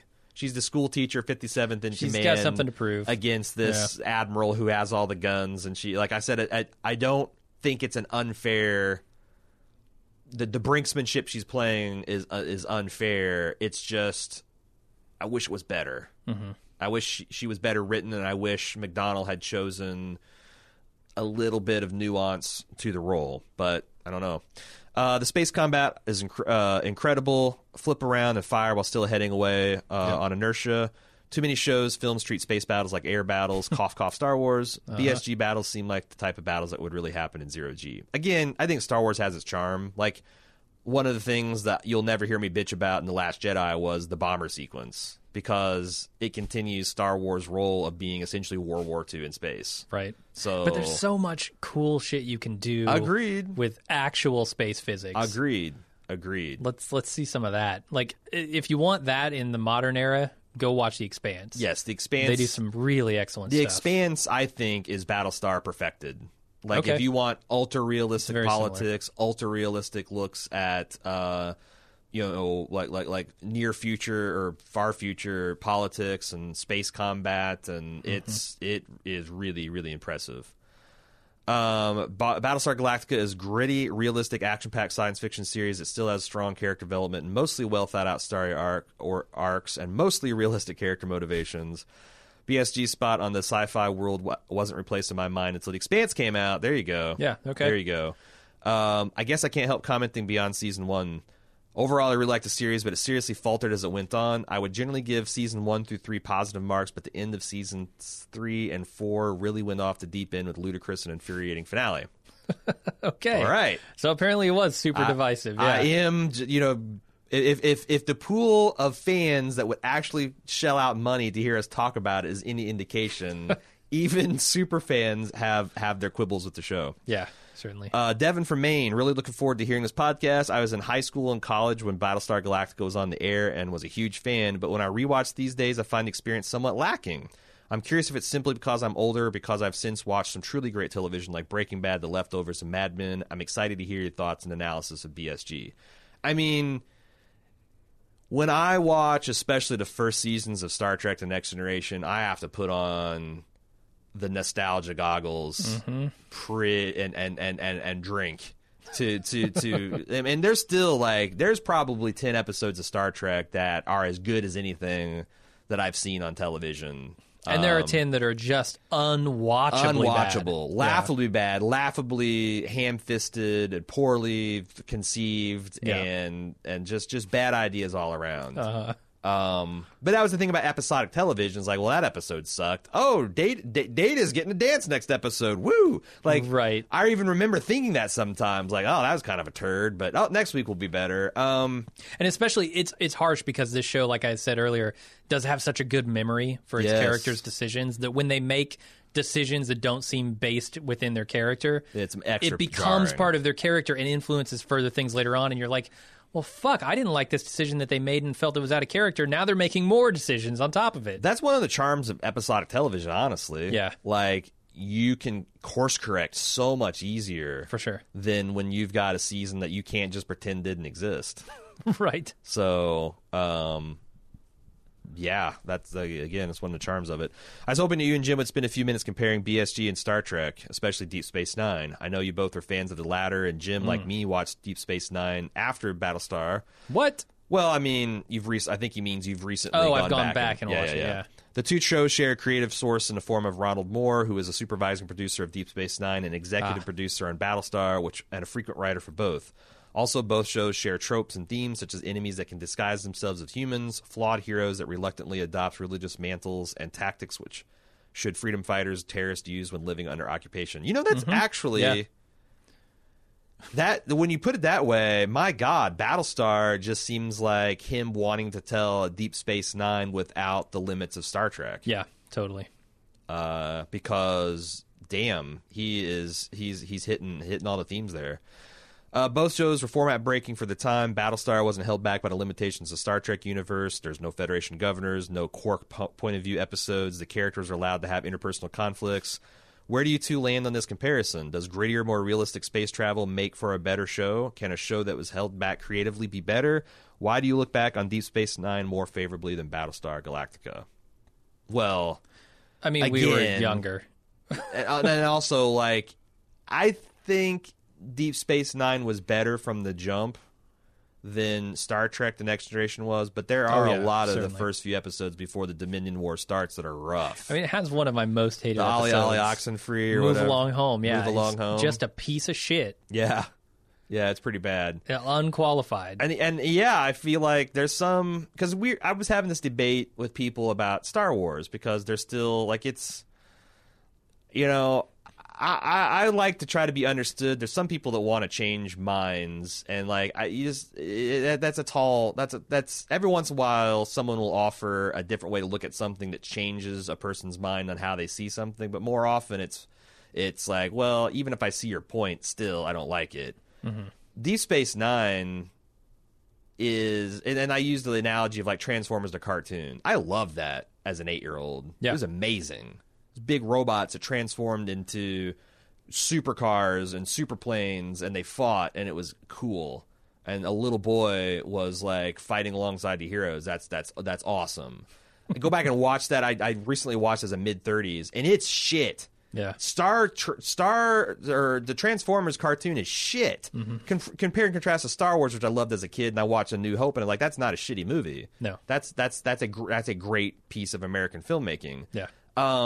I think Deep Space Nine's closer to Transformers, and Battlestar, if you can overlook its flaws, is much closer to Star Wars. Okay. I would agree that I think Battlestar is a better made show. I don't quite have the same nostalgia for it because I didn't see it when I was a teenager. Yeah. And if it had been reversed, I would absolutely love Battlestar far more than Deep Space Nine. Yeah. But I have such a built-in nostalgia for that show, and it was a truly great show for its time. Like you said, format busting. Yeah, I didn't know that a Star Trek show could be about a war between the Dominion and like I mean, there's with the Klingons, but like I always felt like Star Trek was this exploration thing primarily, and it became more about like the battle of the Federation trying to, remain against this power that was almost unstoppable. Well, also we revisited Babylon 5 2 years ago, and I also I feel like that's a forgotten science fiction franchise because the special effects are terrible. Yes. But I sometimes wonder like if the effects but not as bad as I thought they were. I wonder if it had like the effects of even Deep Space Nine, if it wouldn't be if it wouldn't be better than all these shows we're talking about. But was that a sci-fi show?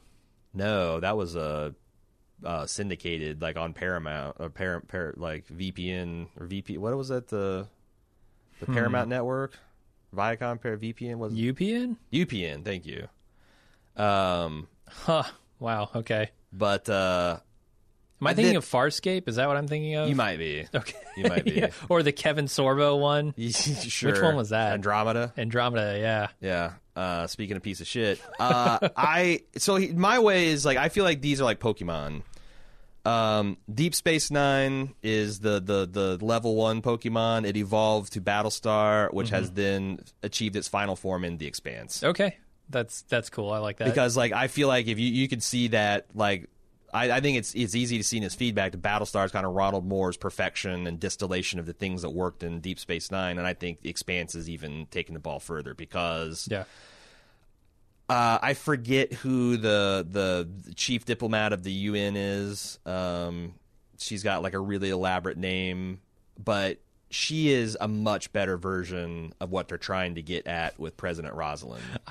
Man, her accent throws me every time. But her yes. characterization, like absolutely, whenever she takes a strong stand right. against someone, like it's the universe seems like it's full of smart people that have really good points, and they they're not cocksure and full of themselves, and the ones that are appropriately seen as foolish and dangerous. So yeah, that's why the view the whole thing. Anyway. Jesus, even if you didn't like my, I think I kept it to much less than 25% of the cast was me bitching about Battlestar. Oh yeah, and it's a 2-hour podcast, so y'all got your money's worth. You sure did. I hope you guys enjoyed it. And I watched like 7 hours of Battlestar for this, so I put a lot of effort. Right, into and this I watched more than I normally would because I was self-conscious. You know, I wish that I don't had the like time. disappointing. I don't like disappointing people Right. that commission podcasts. So. That just feels bad for everybody. Yeah. And I wish, like, after watching these 8 episodes or whatever I watched, I wish I could go back and watch the whole thing before we did this podcast. Just no time to do it. Sure. Or I wish I had. Because I really I felt like I was back in 2006. Watching season 3 of this thing. And it does going, seem like yes. some of the meatier stuff with the religion and politics would have been interesting, even flawed as it was. Would have a had a weekly lot show more discussion. on this thing yeah. would have been so much fun. And it would have been cool if I had more background to be able to go back and like rewatch the finale and give a better answer of how I feel about that. But right. I just didn't, and I'm not going to. Real quick, one other thing before we get out of here that as a podcaster I would be remiss not to mention that I thoroughly enjoyed at the time when I was watching Battlestar Galactica is Ron Moore's podcast about it. He actually did like a commentary style podcast for a lot of the episodes. I don't think it was every episode of Battlestar Galactica, but a lot of them.